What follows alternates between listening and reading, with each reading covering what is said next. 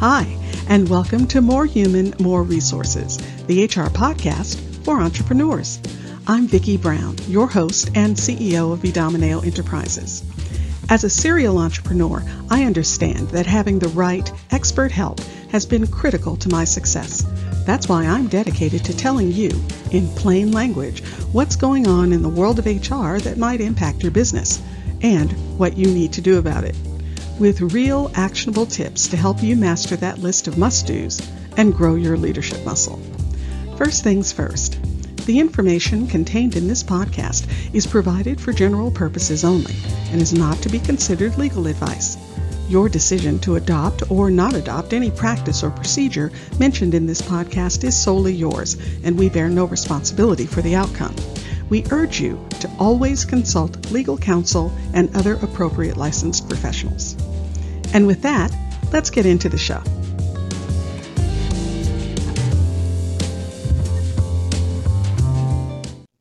You're listening to Season 2, Episode 7.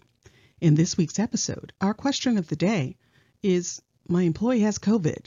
Now what do I do? You know, dealing with the pandemic is so complicated and fluid that business owners have many times been at a complete loss as to what to do and when to do it. Now, with the clear understanding that things are changing seemingly every day, and there are different guidelines for different places, I'm going to take a stab at giving you the most recent guidelines for and from the County of Los Angeles.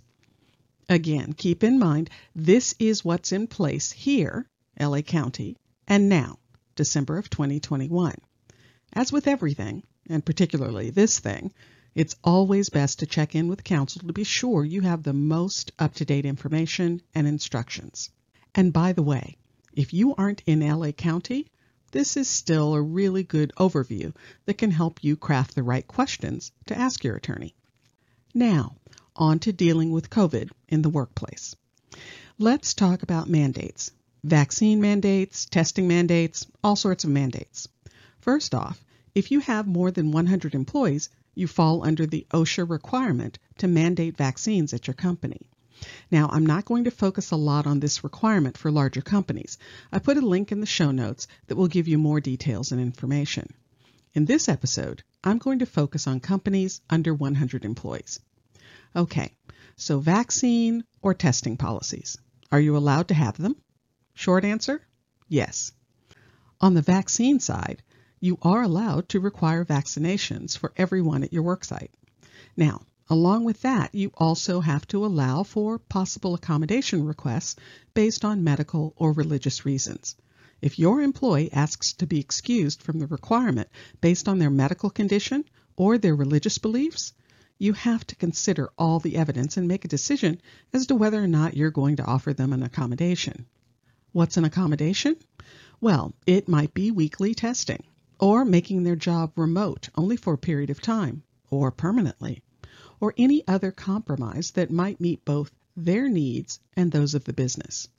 Now keep in mind, deciding if and how you will accommodate an exemption request is definitely something you should discuss with counsel.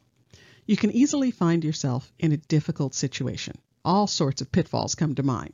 Religious discrimination, the American with Disabilities Act requirements, setting precedents, and treating all employees equally. Yep, it's really a bit of a soup. So, step carefully. What I can say with relative certainty is that if you institute a vaccine mandate without giving the employee the opportunity to request an exemption, you're asking for trouble, and you can pretty much expect the letter from their lawyer.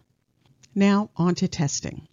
Yes, as an employer, you can absolutely mandate something like weekly testing, and that can be as an accommodation to the vaccine mandate, or it can be a standalone, as in everyone has to test every week. Now, as you might guess, there are some restrictions. The tests can't cost the employee anything, meaning if there's a fee for the test, sometimes they're offered free of charge, but sometimes not, then you as the employer have to pay for it. And you also have to pay for the time it takes the employee to go get tested. It's considered work time. There are a lot of ways weekly testing can happen. You can send everyone to a doctor, clinic, or other testing site, or you can contract with a company to come on site and do weekly testing for you. A kind of nice third alternative has developed recently. You can provide in-home rapid tests to the employee for them to use on site. This option eliminates the trouble of going off-site, and the results are usually faster than other options. Can be as little as 15 minutes. But keep in mind, these rapid at-home test kits cost real money, and when you multiply that by the number of employees you have, and that number by the number of weeks you need, the cost can be a real budget buster. While, on the other hand, my local CVS pharmacy has free rapid testing with same-day results. Now sure, it's not really immediate, but it's also free. So, if you're going to go with mandatory weekly testing, carefully explore all your options. Next, what do you do if you have a COVID case at your office? Well, once you know of a confirmed case, immediately isolate that employee. Send them home and keep them there until they're out of the isolation period. Now, the thing that can be a bit tricky here is this applies to a confirmed case. So, when should your spidey sense go off? If someone isn't feeling well and are exhibiting COVID symptoms, they should be sent home and tested right away. Oh, and by the way, although the federal COVID supplemental sick leave law has expired, there are a lot of local ordinances around on the subject. So, check out what's happening in your city, county, or state. And one other point to remember. Results of COVID testing is considered protected medical information, so be sure to treat it that way. It's confidential, so don't share. Now, in addition to isolating the person, you have to notify people who have been in close contact. LA County defines close contact as someone who was within 6 feet of the person for a total of 15 minutes or more over a 24-hour period. And it doesn't matter if they were wearing a mask or not. Or someone who had, quote-unquote, unprotected contact with the case's body fluids and/or secretions. In English, that means being coughed or sneezed at, or sharing drink or food or utensils. So, once you determine who may be considered someone who had close contact, you have to notify them of a possible exposure. Again, you have to do this without broadcasting anyone's medical information. So the phrase to keep in mind is, "We have been made aware that you may have been exposed," etc., etc. You need to give them instructions on next steps. And again, in LA County, the next steps are determined by whether they are fully vaccinated or not. If they aren't vaccinated, they have to be restricted from work, instructed to follow isolation guidelines, and you as the employer have to provide no-cost testing for them. Needless to say, the time they use to get tested is also paid time. As to their isolation guidelines, they have to stay home until 10 full days have passed since the last known close contact, provided they never develop symptoms, or 7 full days have passed since close contact, provided they never develop symptoms and they have a negative test result collected on or after day 5 from the day of their last exposure. And even when they do come back to work, they still have to practice social distancing and mask up for a minimum of 14 days after their possible exposure. Now, if they do develop symptoms within 14 days, then they can only return to work if at least 10 days have passed from when their symptoms first started, their symptoms have improved, and they have been fever-free for at least 24 hours without the use of fever-reducing medicine. So they either have to meet all those points or they must have a negative result from a test performed after their symptoms began.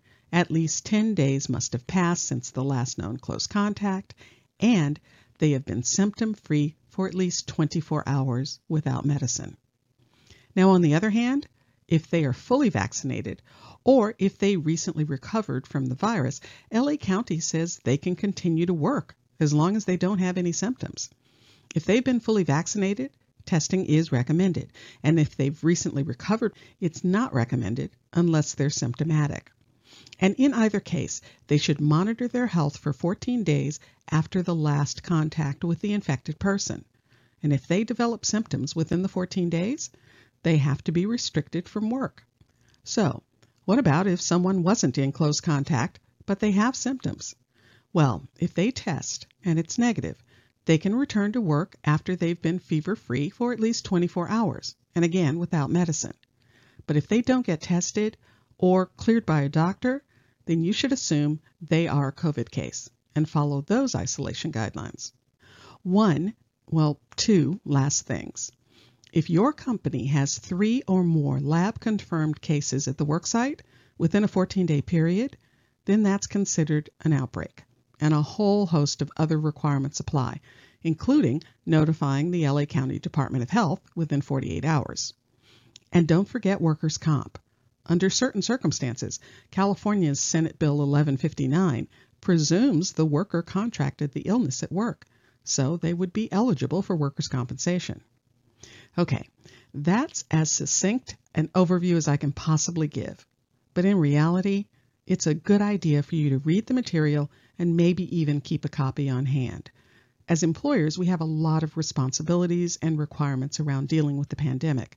So check out the links in the show notes. Make sure you have reference material and requirements at hand. You have the proper protocols in place, and you know the contact info for your attorney. We can all get through this, but it's going to take a big lift from each of us. If you found this information helpful, please leave a review and tell a friend. Thanks for spending the time. Until next week, same time, same place.